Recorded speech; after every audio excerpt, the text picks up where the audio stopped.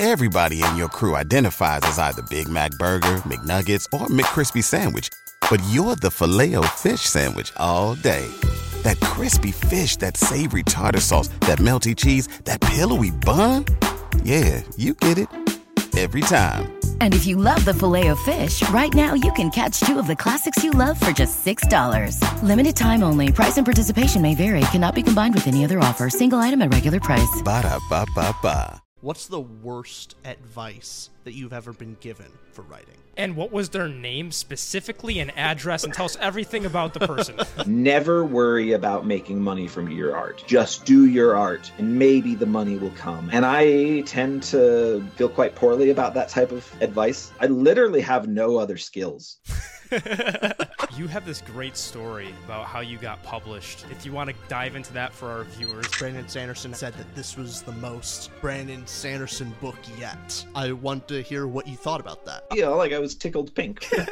We're his student and then becoming more friends with him. Relative levels of our careers have stayed the same because now I am quite a successful author and Brandon is 50 times more successful than I am. And so there's always been this like level of slight intimidation there. I'll be totally honest. Yeah. My novellas per hour make me a lot more money than my novels do. Whoa. I don't think I do that well romance. Epic fantasy, a lot of us are awkward neckbeards, you know? We don't know how to make this stuff work. Hello, everybody. Welcome back to Tutor Ramble, episode number 54. 54, that's a big one. And this is your host, Richard, over here. And this is your other host, that's me, Austin. And we have a very, very special guest today. We are absolutely honored to have author Brian McClellan on the podcast. Brian is most well known for his two trilogies, The Powder Mage and Gods of Blood and Powder. But as of last year, he stepped outside the realm of gunpowder and ventured into the realm of glass. His new series, aptly titled The Glass Immortals, has the first book, which is called In the Shadow of Lightning. Now, this book takes place in a world where magic is finite, and now it's running out. But only the very elite, in this case the powerful guild families, have this knowledge, and this finite magic, known as God Glass, is forged in different ways. You've got Wit Glass, which makes your mental capacity smarter. You have certain God Glass that augments your physical strength. And you even have Days Glass, which gives you a high. It's basically fantasy marijuana. And so this book has all sorts of great magic and dives into a very incredible world. And it follows some characters. There's a detective, a soldier known as a breacher. But our main character is Demir, and he's a self-exiled outlaw who now has to return to the place Osa. And his mother just died. He has to solve that. He has to solve why is magic running out? How do I figure that? And it's just chaotic. Now, Brian has a whole bunch of other novellas and a bunch of writing. He writes a lot, blah, blah, blah, whatever. But you know what Brian also does that I have a serious moral problem with, Richard? What's that? He has a competitor podcast. He is the enemy. Oh.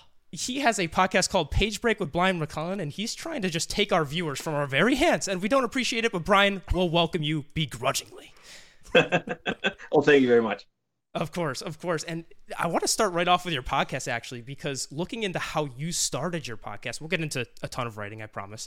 But with your podcast, you started it more as you don't want to give writing advice or tips. There's plenty of those out there. You seem to have started it from a standpoint that, comedians get on the pod, they talk about their lives and hobbies.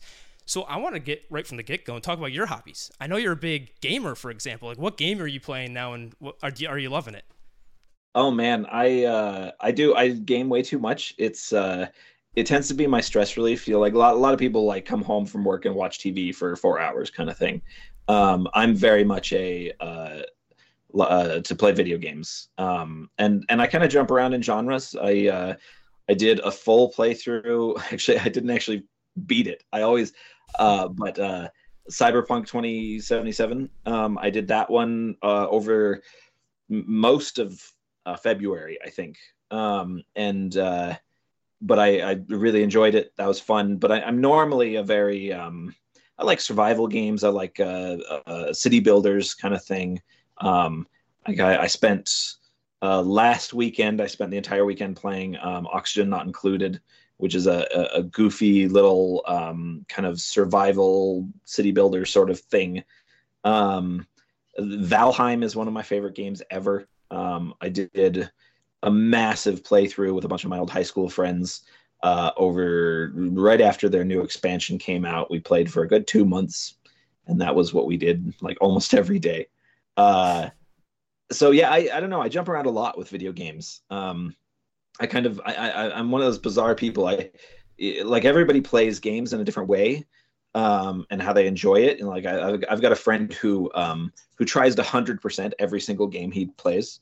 He gets like all the trophies and stuff on PlayStation and stuff like that. I play games until they start to get boring. I'll love a game, and then like I did with Cyberpunk, I played it almost to completion, and then one morning I just woke up and said, I don't really want to play anymore, and so I didn't beat the game. Part of that was I know that there's like a big expansion supposed to be coming sometime this year, and I figured I'll get back to it then. So I don't know. I love games. It's just like I said, it's the way I unwind. I kind of do. I like the mindless puzzle nature of a lot of like city builders, especially. It kind of takes me away from what I do for a living, which is trying to construct narratives. And why I never finish RPGs, because it feels a little like work, because the climax is always really story heavy. And I'm like, I don't really want the story. I just want to go around and stab bad guys. So yeah, I do. I love games. Is there been any video game that inspired any type of story that you wanted to write? Oh man. Maybe. I try not to think too much about kind of work when I'm playing games. Occasionally I'll have this fantasy of going and working for like a video game company for a few years, doing narrative development stuff for them. But it always kind of that fantasy never lasts longer than 3 or 4 days. And then I'm like, yeah, I don't think I'd enjoy that. Maybe someday I'd do a little contract work for a video game company or something like that, which would be good. But no, I vaguely related when I first got Promise of Blood, when the contract first came through, and I was speaking with my editor for the first few times, the book was already finished. When you sell a first book, it's almost always got to be finished. And so I went to my editor, and we were already discussing covers and things like that. And she said, give me ideas for covers. What's in your imagination? Just throw stuff at me. I probably won't use it, but I'll just spitball. And the thing I told her was the promo work for Skyrim. I don't know if you guys remember that, but it was the guy with the horned helmet on a mountain peak with the dragon tail up around like his leg or something like that. And I said, this is super cool. Like, this is something I think it had come out pretty recently. And I'd love you to do something like that. And, we didn't get super far from that with the lone character sitting in kind of a dark area. And you can see over my shoulder, over this shoulder, Promise of Blood. So yeah, that vaguely related to your question. Well, no, I absolutely loved the cover. I will say for me, I saw the cover in the Barnes and Nobles, and that's what made me pick out the book personally. So, and I found just in the whole genre, it's realistic characters, like realistic art for a book cover typically doesn't look as good, and it's very difficult. But I thought yours was particularly well done. I think especially because the shadow covers the face, makes it far more appealing. Well, I kind of agree with you. I don't want to badmouth Orbit's art department because they're awesome and I love them. But they especially around the time my books came out, they were really leaning into the photorealistic. They would do photo shoots of a actual person and then put that onto a digitally created background. And that's what they did for my Powder Mage books, the first trilogy. And honestly, they did it for a lot of other books, and I very rarely like it. It usually feels kind of crummy to me. But yeah, I love how my books turned out. Maybe everybody says that, but yeah. Sure. I mean, relatively recently, do you have any thoughts on the whole AI art debate? Because that's been brewing lately, especially with, I believe it was Christopher Poloni, his book had that AI art situation that occurred. And of course, you're aware of that. What are your thoughts on that? Oh man, I mean it's such a tough thing to talk about because it gets it like because I'm not an artist, like I'm an author, and if you ask the same exact question about AI writing books, I've got a million opinions that I think are quite valid because I do this for a living. Yep, yep. When you get into the AI art stuff, it's like it can really fire up people. This whole conversation. Like the thing with Polini's book, I don't tend to get too much into the weeds on these things, like the internet debates and stuff like that. But just from a lay person's, like it seemed to me like they just used some like background stuff that happened to be AI generated, which honestly, that doesn't seem like a big deal. It's like it feels to me like just doing stock art, which they grabbed stock art for all of my covers that have the digital stuff. You can see behind me like the flags and the cannon and all of that stuff. That some of it is created by an artist, a lot of it is stock art. I don't actually know which is which. But that feels very much like the same moral level as using stock art.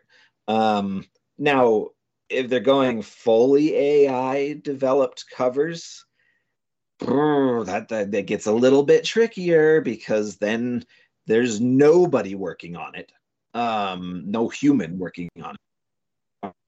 From a very capitalist perspective, fantastic. We can cut out any more cost. But from like an emotional perspective, you're like, man, I kind of want my art to be created by people, right? Mm-hmm.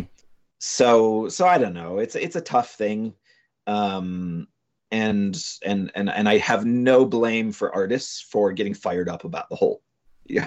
I don't think that you should like go after like Tor's art department because of something like that, because it, like I said, it felt very stock art. It's just a normal thing that they've been doing for decades. But yeah, it's a tricky debate. It's a tricky thing to kind of like, I've talked a whole bunch on Page Break about this. I don't know if actually those episodes might not be out yet. But little sneak preview, sneak peek. Yeah, they might. I think because I've got one, as of, I don't know when this will go out, but from our recording right now, I think on Tuesday, I have a conversation with Django Wexler about, we talk a bit about AI.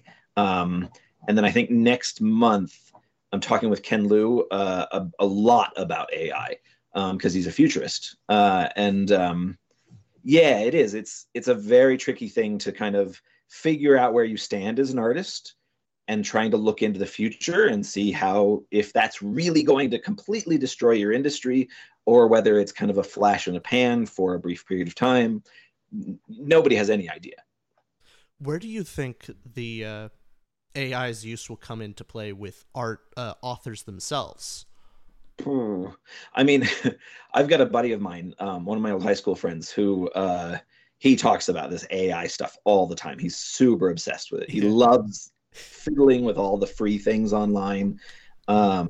He's constantly reading about the new developments that have been made public. It's interesting because his kind of opinion seems to be as much fun as he's having from it. The biggest effect that AI will have on our lives is that it'll make a lot of things easier in terms of like busy work. Honestly, like digital busy work, having an AI write an email for you, that sounds fantastic. Right. You just like these things that are little constructs in our life that we have to spend time on that really don't require you to have that much of a personal touch. If you're just you're jotting off a quick email to somebody who just needs to know some information, and you can have your AI write it from, you put in a few words and then suddenly the AI just does it for you, and you give it a quick edit. That sounds great. I would love that to be part of my kind of business life, right? But again, that's probably not exactly what you were asking with the whole how does it affect an author thing. Honestly, like I said before, I have no idea. I feel like the AI with writing a completed novel probably a lot more complex than an AI creating art. And I'm not saying that to like say that art is less in any way. Like digital art. But I think like creating a picture is probably a lot easier to train an AI to do than creating an emotional narrative arc. And with everything feeling right to it. So, I mean, I hope that I will be dead before it destroys my industry. And hopefully that won't be soon. But yeah, so I don't know. Who the heck knows what that's going to look like over the next 2 decades. Yeah, so as part of your business side and your personal side, something that I found really interesting is that you don't read as much as you used to, being an epic fantasy author. So that hobby, how has your writing affected the enjoyability of reading for you? Oh man. This is one of those things I genuinely, and I talk about this on Page Break a bunch, because it genuinely bothers me that when I was young, probably until the time I was about 23, 24, I read voraciously anything I could get my hands on. I just powered through massive books, huge series, everything. And then right about the time that writing became my career, right about when I was 25 or so, I found it less enjoyable to read. It was like, oh, this feels like homework to me. Like this doesn't feel as enjoyable to me anymore. And I think, honestly, that's to my detriment. Reading, a lot of authors will tell you that they read to get inspired. And reading does inspire me. When I can get myself to sit down and read through a book, I often come out the other side saying, "Oh man, they do some great things with this narrative device. They've got a cool character that I would love to steal little bits of and sprinkle into one of my books." There's lots of ways to be inspired by reading as a writer, but like I said, it kind of started to feel like homework, and so I just, over the years, I've kind of stopped doing it. And every so often I'll pick something up, and I'll like last year I reread the first couple of Malaysian Book of the Fallen with I just forgot the title of the first book. Gardens of the Moon. Gardens of the Moon, yeah. Gardens of the Moon. And then recently I picked up and was doing a little rereading of the old Conan the Barbarian, the original ones, and so like occasionally I'll do some rereading. I'll try to look for some inspiration and stuff, but man, I really struggle with making myself read anymore, and really I kind of wish that wasn't the case. I miss reading. I miss just taking literally like 3 days straight and laying in bed, with that way you do when you're a teenager, where you contort yourself into the weirdest positions. Your legs are up on the wall and your head's hanging off the edge of the bed, and you're trying to like not let pieces of you fall asleep because you don't want to stop reading. I genuinely miss that kind of thing. Is there any particular author that it's a little easier for you to pick up their book?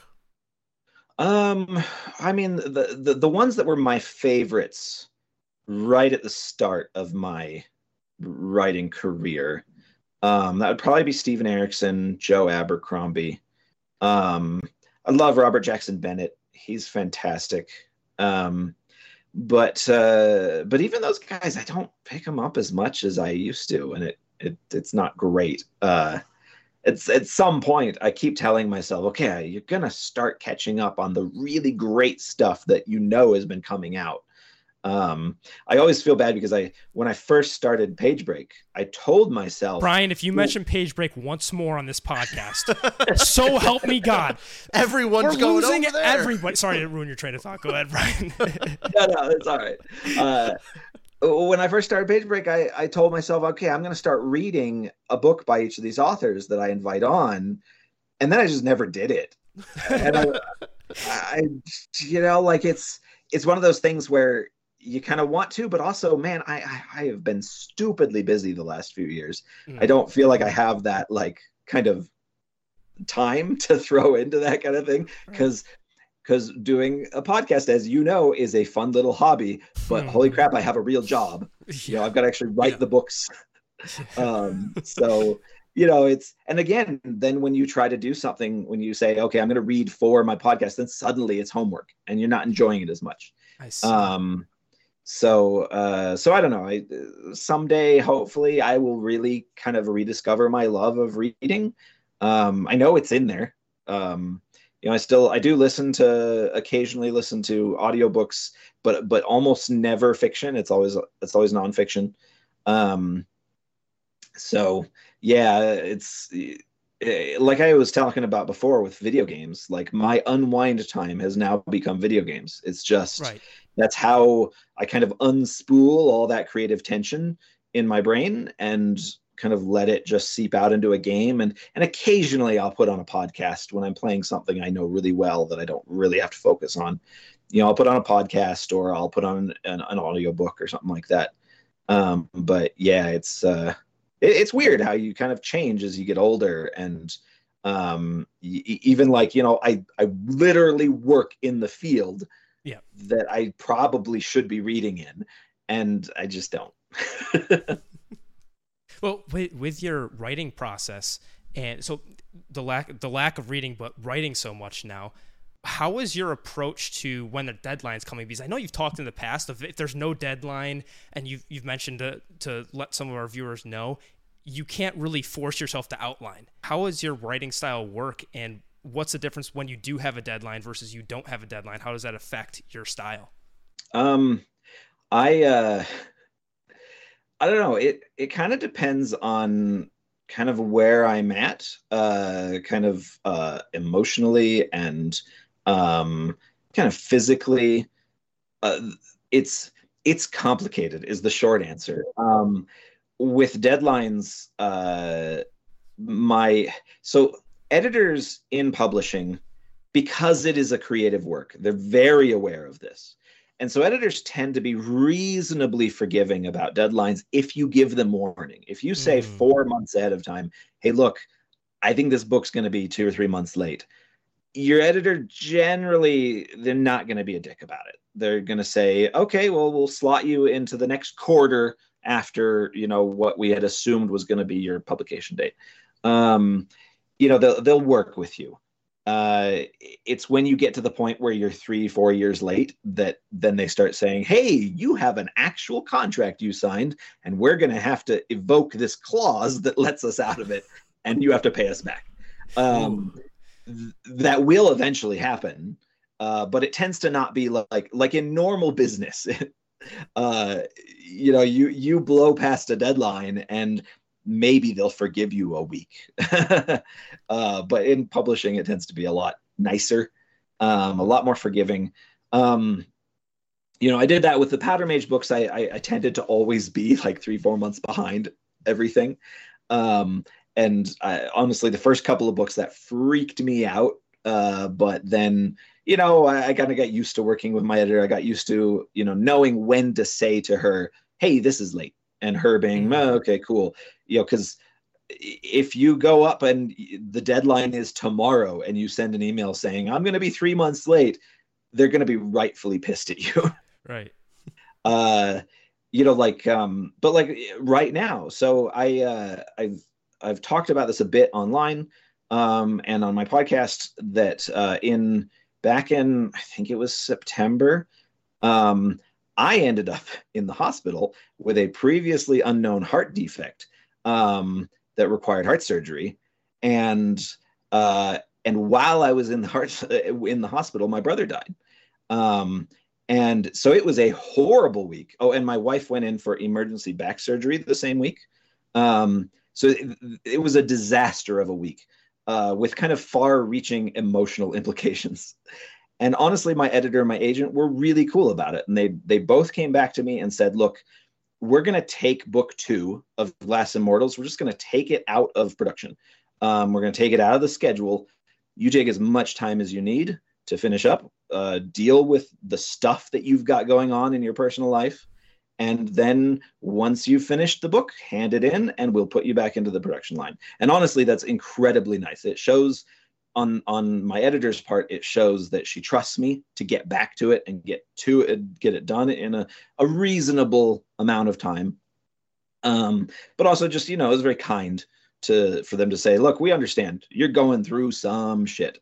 And so, yeah, so that's like where my current book is that, like I'm way behind on it, but thankfully, my professional kind of contacts are being kind about it. And I'm still hoping to have it finished sometime during the spring, fingers crossed. I got a Glass Immortals novella out that I had written last summer. And that'll be out in May. I did a Kickstarter for it in the fall, and is that the baby one? Yeah, that's Montego. Yep, Montego. Yes, our favorite character, by the way, by far. Yeah. He is my favorite side character, and funny enough, he's the character that has survived all. He's the side character that has survived all iterations of the original book. Because when I pitched in The Shadow of Lightning, the original pitch was, I think it was 60,000 words or something like that. And that's what I sold the series off of. And then I ended up completely scrapping it and rewriting it using the same main characters, but with totally different plot lines and stuff like that. And Baby Montego was like the only side character that survived that. And it was my agent who basically said, look, this is the best character that you've got going. So you definitely can't lose him. Right. That was actually when we had your book for our book club, all of the patrons actually said that we'd love to have a novella of Baby Montego. Then we looked it up, like, oh, there is. Yeah. There is one. Yeah, no, he's fun. He's just it's fun. I've always every one of my series has a big dude that is enjoyable to write. Like in the original Powder Mage trilogy, you've got Mihaly as the chef. In the second trilogy, you've got the Ice Baron. I'm trying to remember if I have another one in the second trilogy. I don't think so. I think it's the Ice Baron. I mean, Ben Stike, but he's not like a fat dude. He's just huge. But I always like having a big fat dude in each of my books. What was the name of the friend of Adamat in the first trilogy? Oh, do you mean his bodyguard, Sousmith? Yes. Yeah, the boxer. Yeah, the boxer. I also was thinking of him. He big, strong dude, but just kind of a lovable personality. Just really good, honorable guy. Yeah. So Baby Montego comes from this very childish place in me from when I was a teenager and I first saw The Matrix. I had this very dumb daydream of them making, like, it was like an SNL skit in my head of a massive fat dude dodging bullets, just like very fluidly moving in the screen, like having bullets just shoot past him.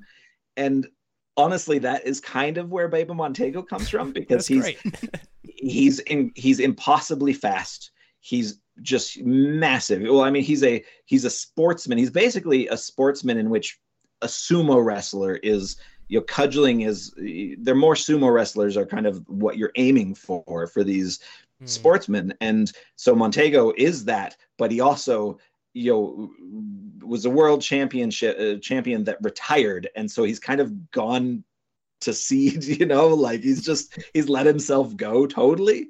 And, but he's still this amazing athlete, despite, weighing 400 pounds or whatever. I don't know. I love him as a character in every way. He's great.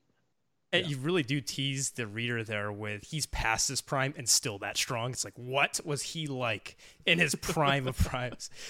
And I know you said in the past, you said as for In the Shadow of Lightning that Kizzy was the easiest to write. Tessa, and sorry if I'm saying Tessa wrong, is it Thessa? Thessa, correct? Tessa. Oh, Tessa.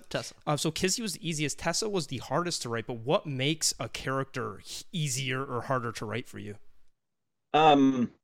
Usually connecting with their narrative, because each character has to have things that are driving their narrative, right? They have to have, a quest they're going on, whether that is physical or spiritual or mental or emotional or whatever. They have to have something that drives them.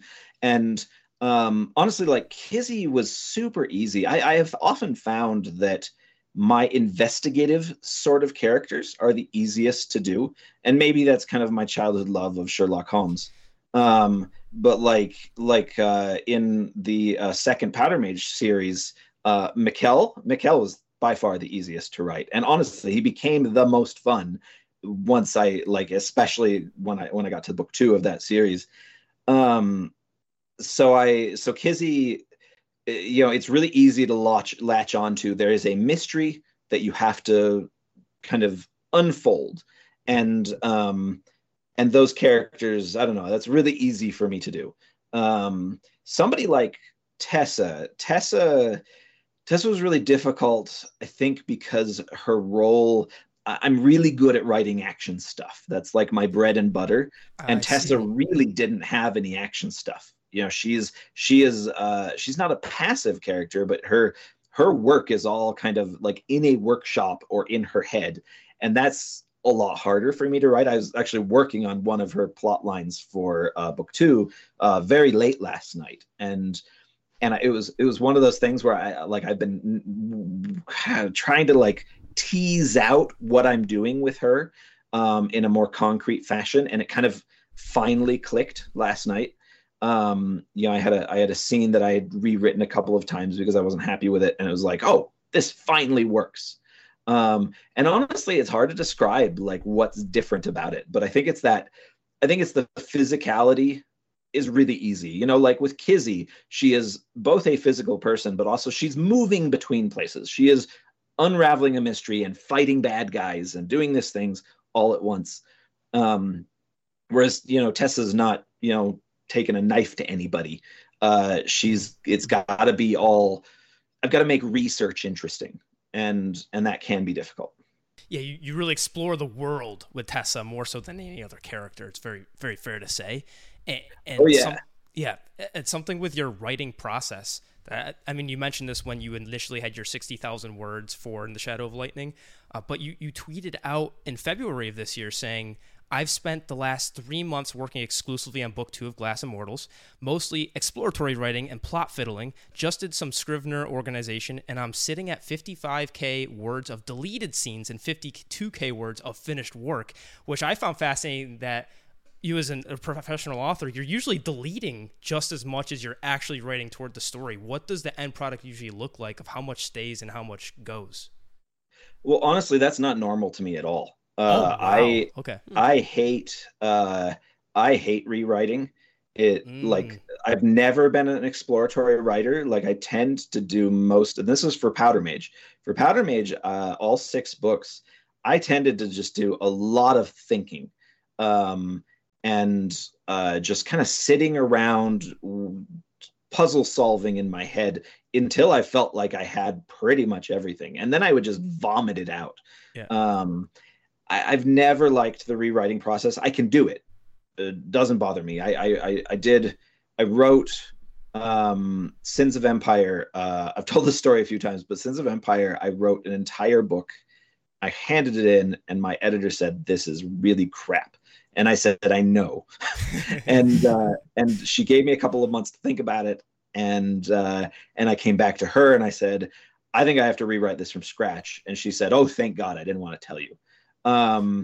And so I did, but I rewrote all of Sins of Empire from scratch, getting rid of everything except for literally just the main characters. They were the same people, but they did everything differently in about 4 months.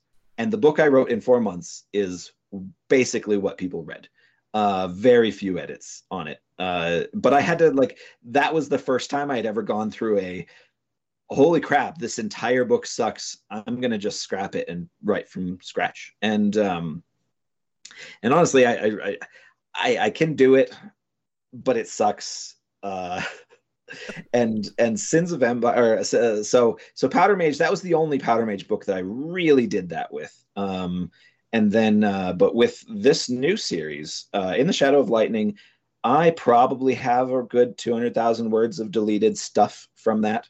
And then the sequel, I'm probably up to 250, 300,000 words of stuff that's unusable. And just in my Scrivener docs, it's just buried in there, all these scenes that I've written and then gone, no, I didn't like that. But so I guess my process has changed a bit. I'm not sure if I'm happy with that or not. Maybe I'll go back to the old way of literally not writing for 4 to 6 months at a time, just letting it all percolate in my head and then vomiting it out. But who knows? At the moment, still tons of rewriting, still working through things, and I don't know. We'll see if I continue to work that way. Book 2, I had hoped was going to be back to the Powder Mage version of basically think about it and then write a single good draft that gets some edits. And that is not happening at all. Well, I know with your writing process, someday, here's another tweet from you. We dug into Twitter. We like going into people's Twitters. It's a good source of people's thoughts, right? Right. We saw it in March. You said some days your writing time is just hours spent playing word association games with yourself and staring at pages and pages of synonyms trying to come up with the perfect names for fantastical elements. So a lot of days, how many days are actually spent not writing where you're just sitting there going, man? How often does that happen? So this is a weird thing, and I don't actually know. I think some authors feel this way as well, but this might be something that's just one of kind of my weirdness, in that I have always had a problem with feeling like if you're not doing the physical act of writing, you're not actually working. And this consumed probably the first 6 years of my time as a professional author. And this idea that literally the physical writing is what matters. I've kind of changed that. And I think, weirdly, it has helped me write physically more, is kind of forgiving myself when I have days where no writing happens, where I just, I check a few emails, and then I play video games all day. And then maybe, after about 10 p.m., I spend, 3 hours jotting down notes, little things that I might use. And honestly, those days happen. Those are probably 4 out of every 7 days is just days where I'm thinking about what's going to go on. I've been better at trying to even on those days getting, 500, 1,000 words, down. I tend to think in terms of my own ability to write. I tend to think of about 3,000 words as a full day's work.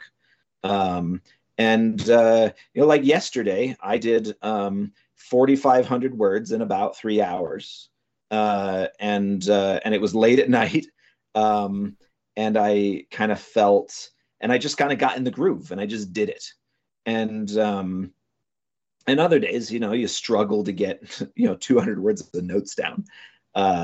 It's just sometimes the narrative clicks and it just flows super easily. And those are the days that I really enjoy writing, and I kind of save myself up for those days. There's a lot of authors who will force themselves to write 500 words a day, no matter what. Doesn't matter how they're feeling or whatever problems they've got in their personal lives or anything like that. And I have a huge amount of respect for that kind of consistency, but I have found that I cannot do it. There are just sometimes I need to just say, you know what, I am taking this week off from physical writing. I'm still going to.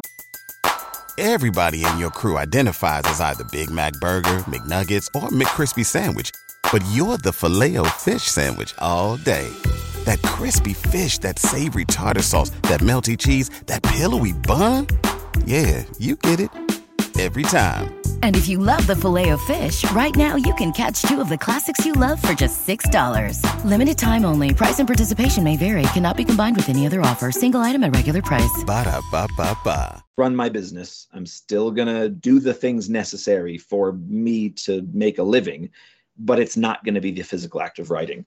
And that's a weird place. Like I was saying, because I came from an early part of my career where the physical act of writing was work. That was the only thing I considered work. And now I'm a lot gentler with myself on that of saying, you know what, the physical act of writing doesn't actually take you very long. You know, you can write a huge amount in small periods of time if you've lined it all up in your head and you have the narratives working properly for yourself. And so I think I spend a lot more time thinking about stuff, thinking about the narratives, thinking about trying to make it work. And paradoxically, it means I actually write a lot more, which I think is where this thing of rewriting, especially in the Glass Immortals, has come from, is that I'm paradoxically so much more forgiving of myself that I actually get more done. Well, a lot of authors you can give out some of the best writing advice that they want to give, but on a little twist, would love to hear what's the worst advice that you've ever been given for writing? Oh man, the worst that I've ever given myself or been. Oh given? no, what you've got? What's the worst writing advice that you have been given? And what was their name specifically and address, and tell us everything about the person. Man, you know what? I don't know. That's really tough. Like I think as I kind of get older and I'm in this career for a longer period of time, I tend to, and maybe I actually feel this way about the world as a large, not just the writing career, but I tend to think there are no absolutes. Some advice is great for some people. Some advice is the worst for other people. For me personally, there is a style of writer and artist, general creative, who says, never worry about making money from your art. Just do your art and maybe the money will come afterwards. Maybe you'll make a living. And I tend to feel quite poorly about that type of advice, because I do this for a living. I literally have no other skills. I have to have a pretty good idea that my story that I'm working on is going to pay the mortgage for a period of my life. And that's kind of how I approached things from the very beginning of my career. Was this needs to be a living for me. I don't want to work as a fry cook for the rest of my life. I don't want to work unskilled labor, doing crappy jobs that I hate. I really need to make this work. And I do. And I still, I've been in this career I've been published for almost 10 years. And so in the career for probably around 12 now. And I think about that all the time. I need to make sure that I'm making money from my writing, because otherwise I'm screwed. My whole lifestyle will be destroyed. I won't be able to make my mortgage. I'll go back to, crappy writing or crappy jobs. So I tend to think that the financial side of being an artist needs to be something that you think about and that you really kind of internalize if you want to make a living from it. You have this great story about how you got published. If you want to dive into that for our viewers on that initial offer you were given and your intro into the publishing industry, can you share that story? Oh man. This is one of those things, is I've told this story so many times that I'm sure that I change details because your memory gets weird as you get older. Totally. Yeah.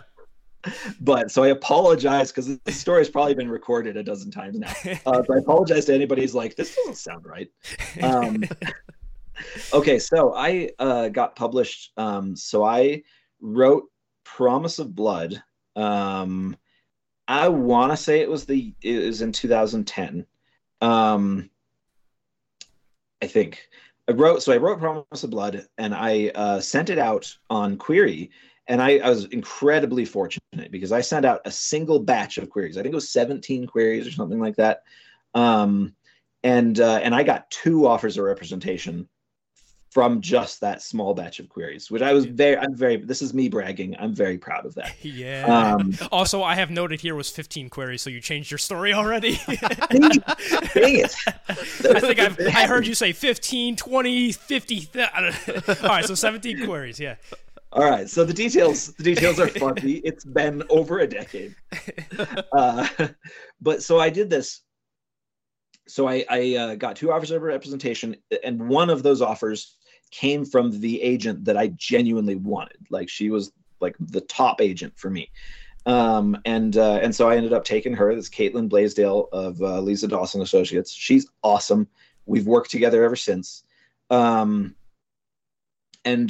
so I took this offer, and it was very funny because I think I was maybe 24 at the time, something like that. And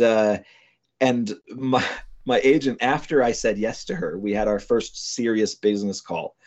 And she said, okay, Brian, you're clearly talented, but you're also very young and need work. So we're going to work on this book.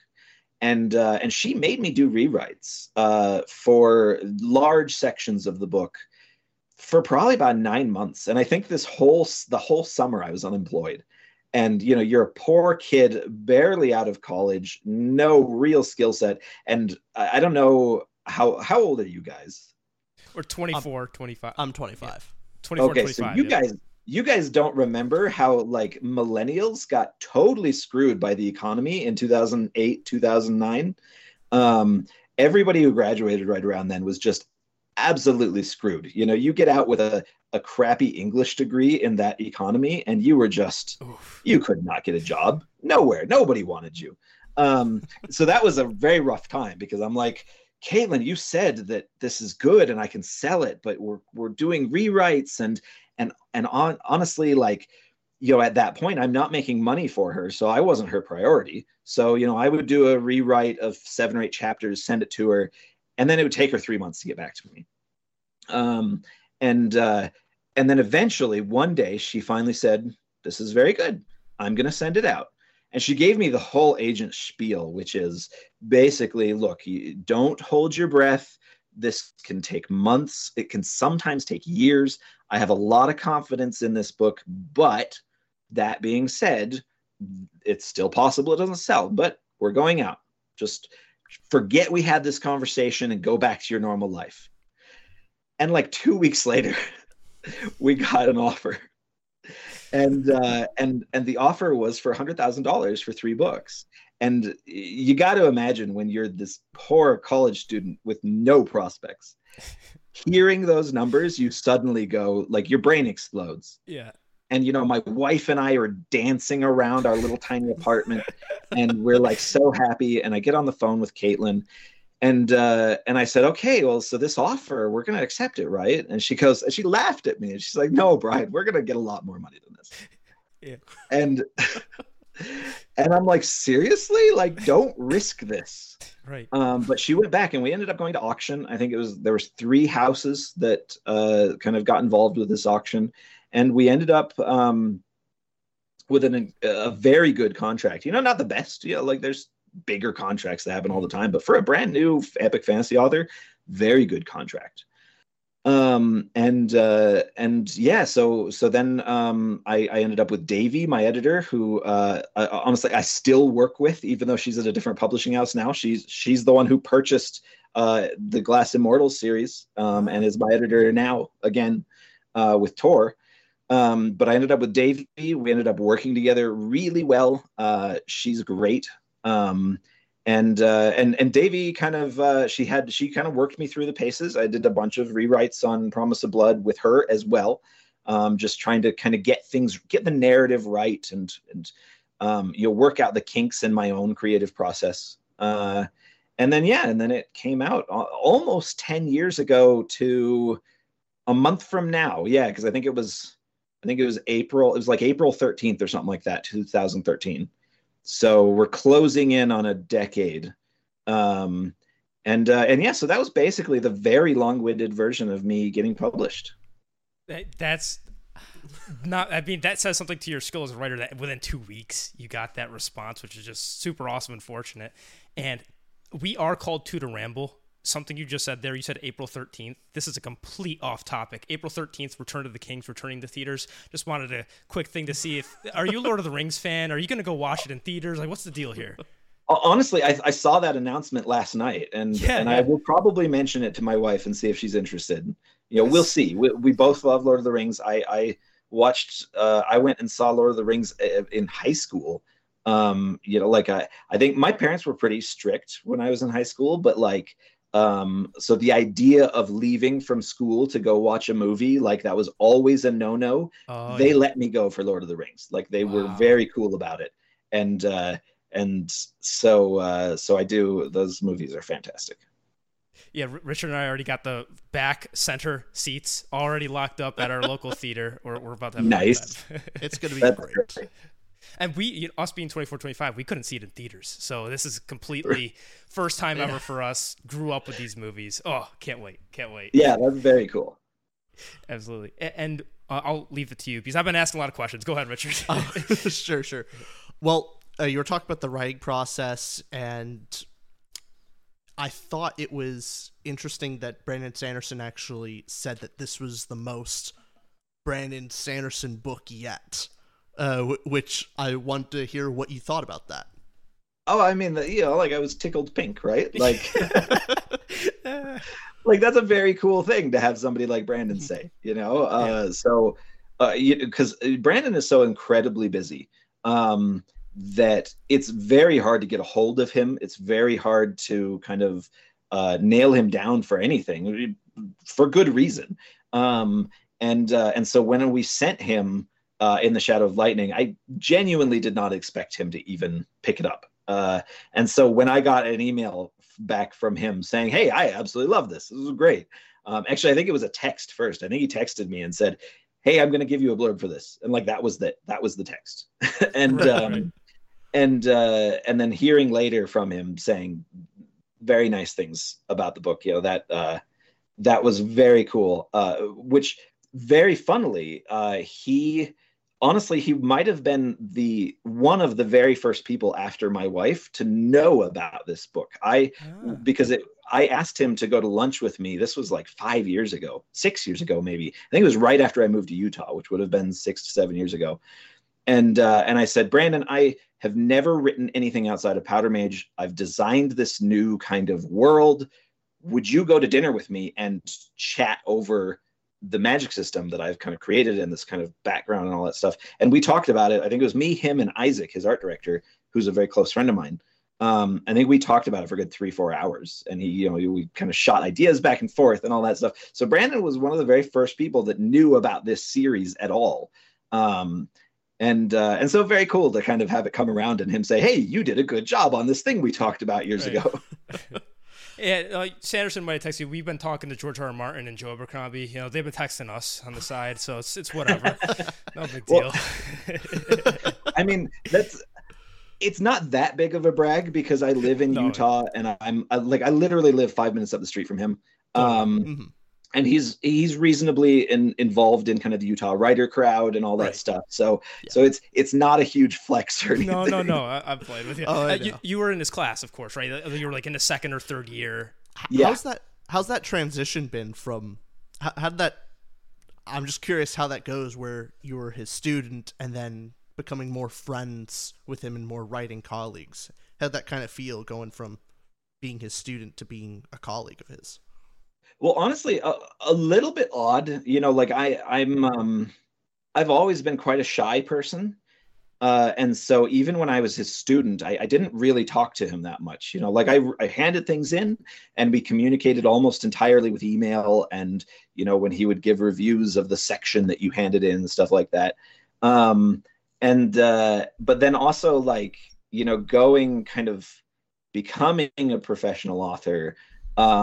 And going through that, I always felt incredibly intimidated because Brandon, when I first met him, he was a brand new author, and he was a brand new author, but he was published, and so I was this college student down here looking up at Brandon, who's this big author guy now? And, he's making a living from, books.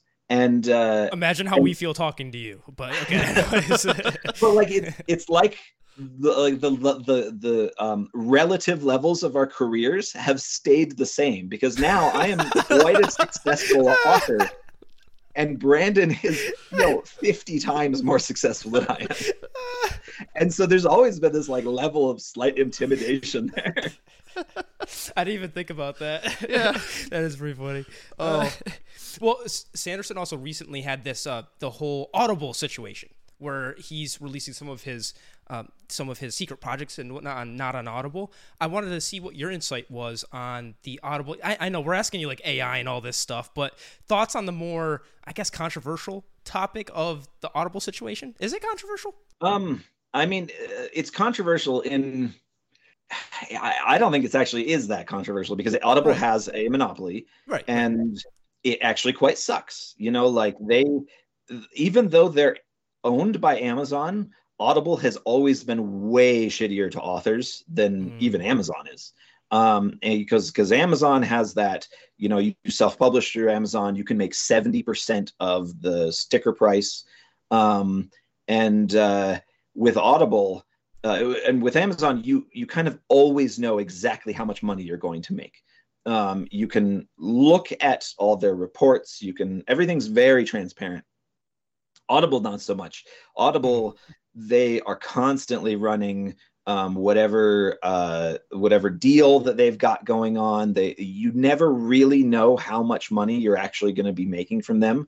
Even if your contract, I think the best contract they have is you make 40% of sticker price, but the sticker price depends on what sales they have going on. It depends on it's completely different depending on if someone buys your book using a credit than if they do it with cash. It's very, very hard to know anything about what's going on with Audible. And that's why Brandon was taking a stance on it, because they've got this monopoly where they treat you really crappily compared to their own sister company. And that's pretty infuriating. It's always infuriated me, but like, what can I do about it? Like, my self-published books, they sell a few thousand copies in Audible. Like, I'm not even a drop in a bucket. But Brandon actually has serious clout, and he's able to like talk about these things without harming his bottom line. And I'm really glad he is, because it's a problem. It sucks for everybody that works through Audible, because they're crappy. and I say this as someone who does make a little bit of money self-publishing on Audible, and my audiobooks that are published through a regular publisher, that's mostly Audible as well. Yeah, I've looked into trying to find alternatives to Audible, and there are a few out there, but it's definitely difficult because so many Audible books are under contract and exclusive to Audible. So the books that you really want to listen to, they just aren't on other platforms, and it makes it very difficult to switch over. Yeah. Well, they got in so early, like I'm not 100% sure how all the business stuff worked with that, as compared to Amazon's publishing wing. But it did feel like Amazon's publishing wing, they did get in early, but they had competitors very quickly, even though they're still 90% of, kind of the industry, the ebook industry. There still are other places that have, from near the beginning of ebooks, you've been able to kind of use and go to and try something different. I don't think that was the case at all with, kind of audiobooks. I think Audible kind of was the thing for so long. Nobody really competed with them. And now, anybody who is trying to compete with them is so late to the race now. Trying to get something going is really hard. And you made the point that this is a business for you. So that advice of, hey, don't think of writing as also business, but it's how you make your living. Does that ever, obviously it affects it in some way, but how much does it affect whether you decide to write a novella and spend your time doing that, which makes a lot less money than your powder or even the Glass of Mortals as well. So that's going to make you a lot more money, obviously. So how does that affect how you spend your time writing certain series? I'll be totally honest. Yeah. My novellas per hour make me a lot more money than my novels do. Whoa. Okay. I had the wrong assumption entirely. Oh, wow. Okay. And the thing is that I tend to only write novellas when I have a fully realized idea in my head. And I can sit down and do all the work in like 2 weeks. Oh. I think that I think most of my novellas, I think all of them have taken less than 2 months of total work time to kind of complete and take care of and all that. With Montego, I mean, I'll let you kind of do the math on it, but Montego, the Kickstarter, I think hit $36,000. And I'm going to guess that it took me, maybe 4 solid work weeks, 40-hour work weeks to do all of Montego, to get everything done. And so, $36,000, you take a lot out of that for shipping and stuff like that. But even $25,000, that is a very good month. But I can't do that all the time. Like I said, I like to do these things when I'm ready to make it happen quickly. And I don't have an infinite amount of great ideas to throw little novellas out all the time. I would kind of love that because that's a great income. But yeah, it's but like the gigantic novels, they're still my bread and butter because that's what people really latch onto and they love. And so once I've established a universe, I can make some extra money from it by doing these novellas, and I find it quite fulfilling. It's a fun thing to do side stories, to explore other characters. But yeah, it's once I've established this universe, that's one of the ways that I kind of monetize it is by doing these little extra things. Yeah, I didn't even think about the ROI if it takes so little time in the grand scheme of things. So that makes so much sense. Now, Richard, you want to go into the quick segment here of we have some patron questions to ask you directly from on our Patreon.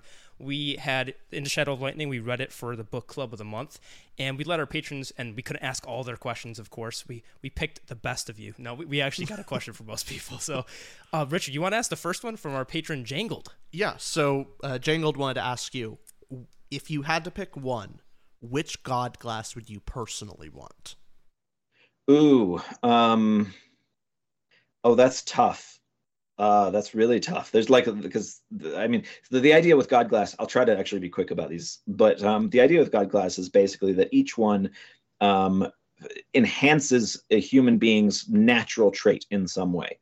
It makes them stronger and faster, or it makes them think quicker. Kind of like there's lots going on there. Honestly, probably Cure Glass. Cure Glass enhances your natural healing. And because it's a fantasy world, I don't put a whole bunch of asterisks after that. It just Cure Glass takes care of you.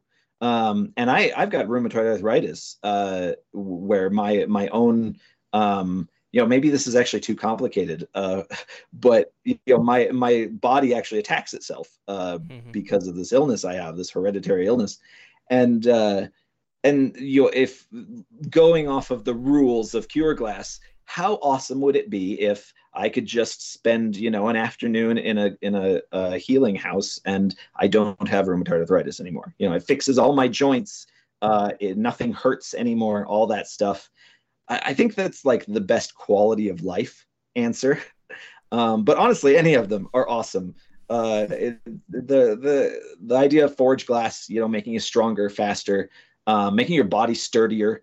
Wit Glass probably would. Wit Glass would probably help me write, but also I just forgot what it's called because I think it only comes up like once in the book.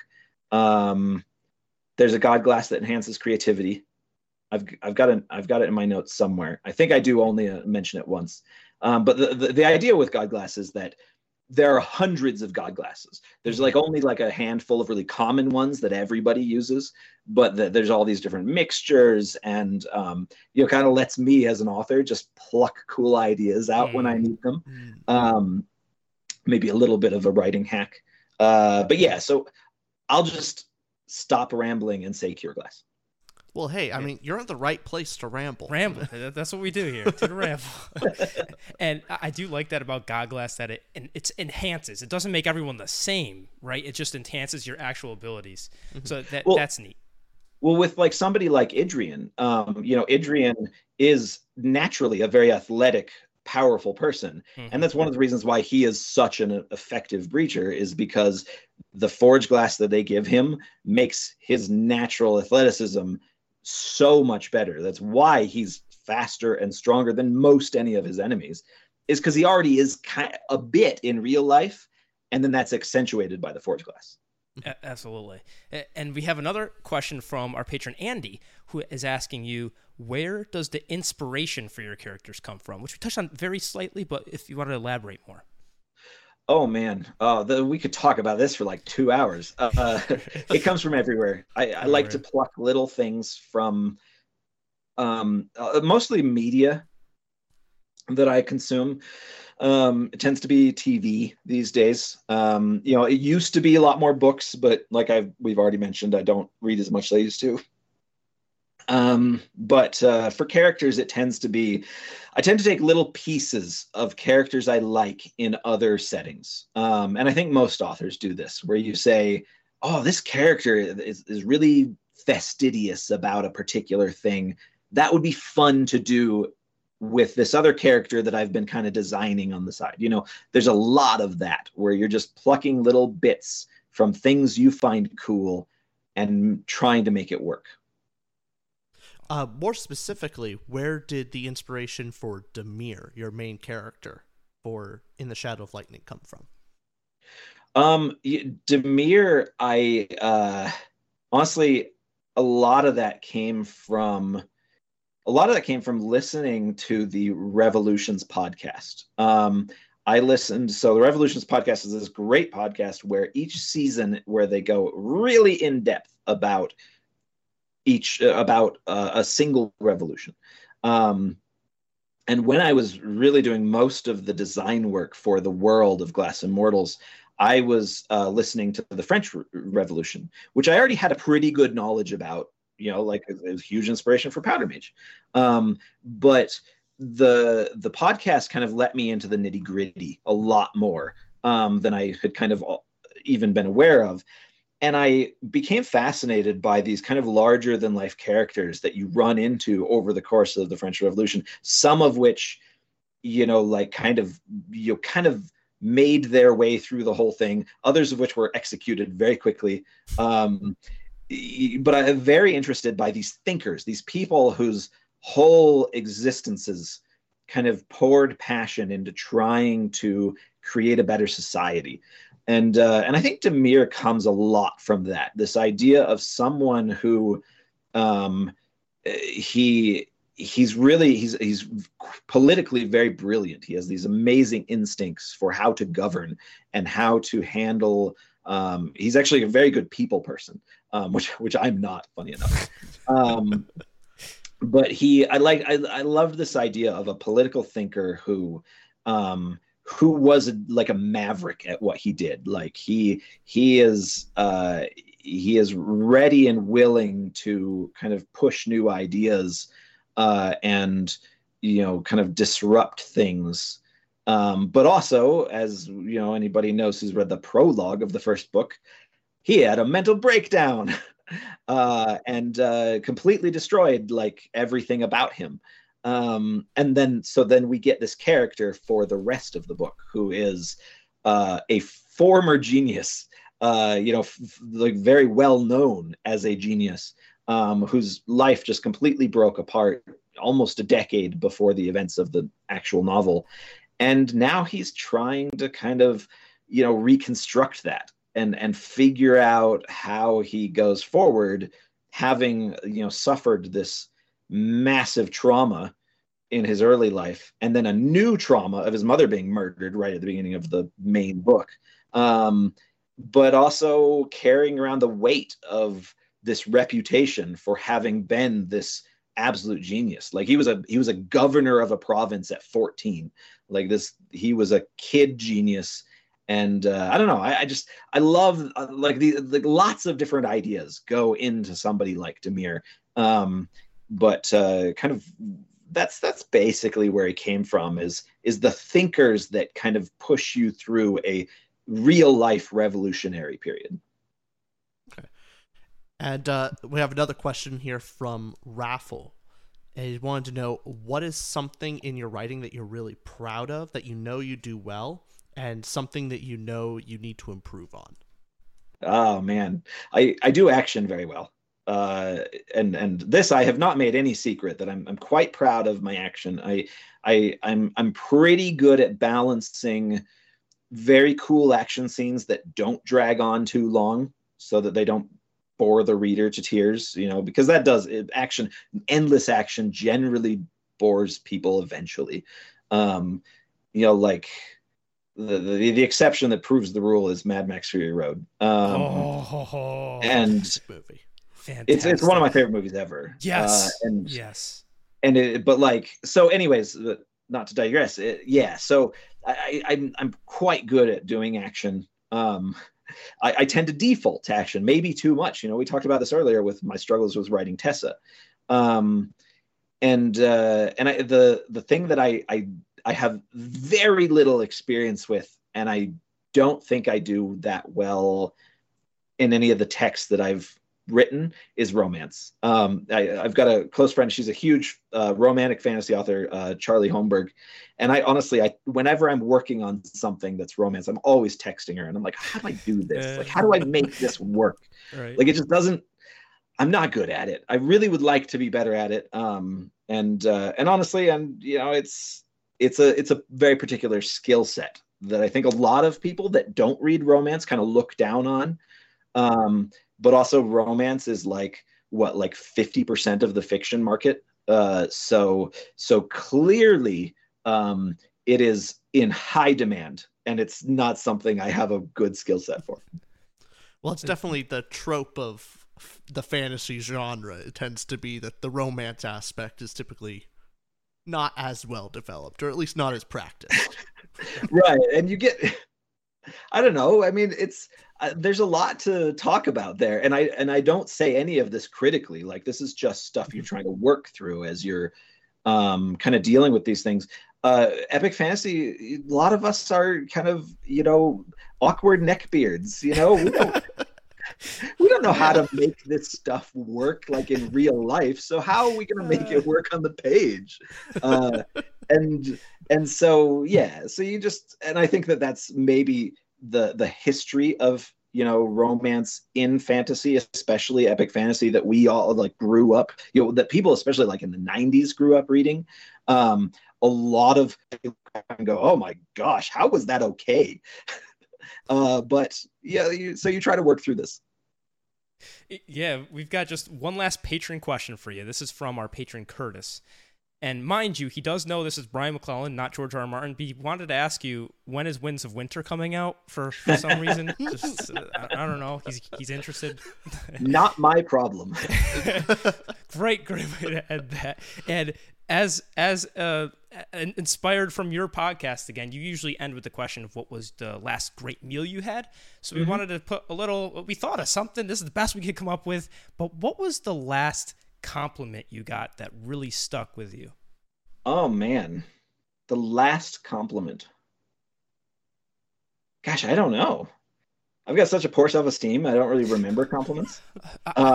That's why I thought it might have been a bad question, because me thinking about it, I couldn't think of one either. Well, here, I'll throw one to you. Throw it to him, Richard. I'll throw you a column. When I first read your Powder Mage trilogy, the first 3 books, I was real ripping ready to go into the second trilogy, and then I read that Vlora was going to be a main character. And I was so emotionally attached to Taniel Two-Shot. I was like, I'm not ready. I'm not ready yet. I have to give this a breathing period, because I really emotionally connected to that character, that it was really hard to move on to different characters. And so I will be breaking into that series next. It's one of the next series to read. Honestly, that's a thing I've heard a lot, like that, and it was a thing that I was very aware of going into the second trilogy. that a lot of people didn't like Vlora because of the events of the first trilogy. And honestly, because I kind of had already lived in her head, just knowing the way she felt about things. You get a bit of it on the page, especially in book 2, in Crimson Campaign. But because I had already lived in her head, I knew her motives. I knew the kind of shame she carried around from being a young, dumb kid.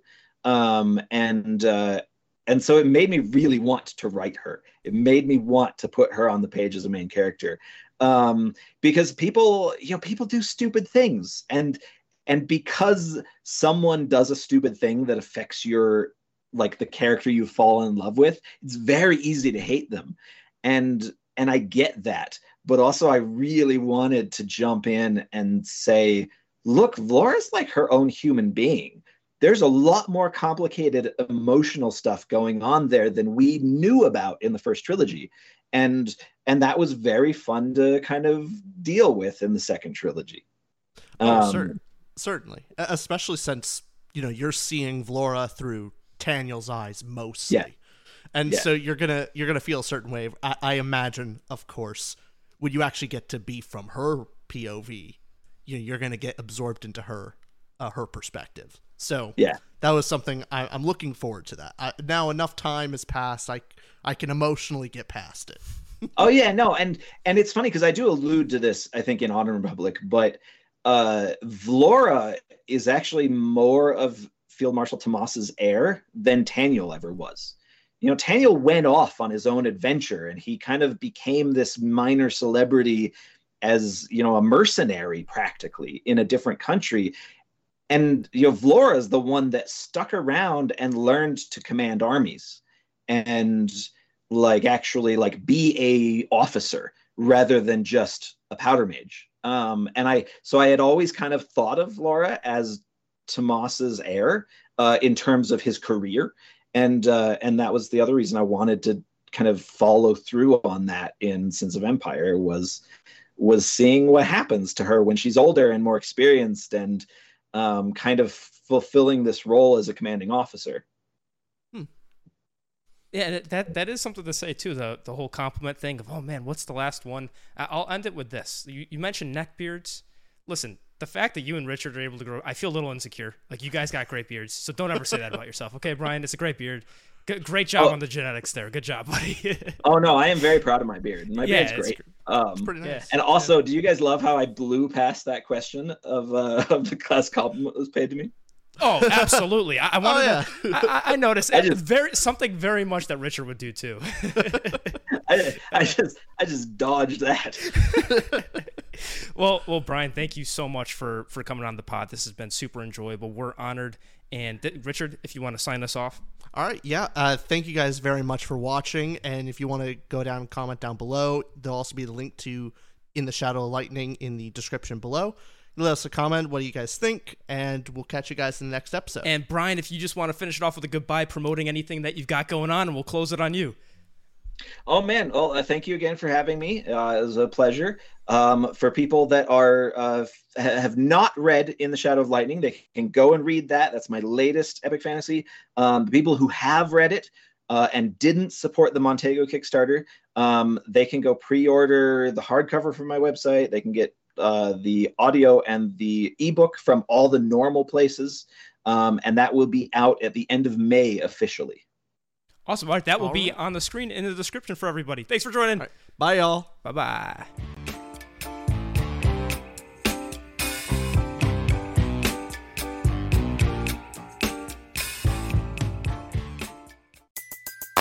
Everybody in your crew identifies as either Big Mac Burger, McNuggets, or McCrispy Sandwich. But you're the Filet-O-Fish Sandwich all day. That crispy fish, that savory tartar sauce, that melty cheese, that pillowy bun. Yeah, you get it. Every time. And if you love the Filet-O-Fish, right now you can catch two of the classics you love for just $6. Limited time only. Price and participation may vary. Cannot be combined with any other offer. Single item at regular price. Ba-da-ba-ba-ba.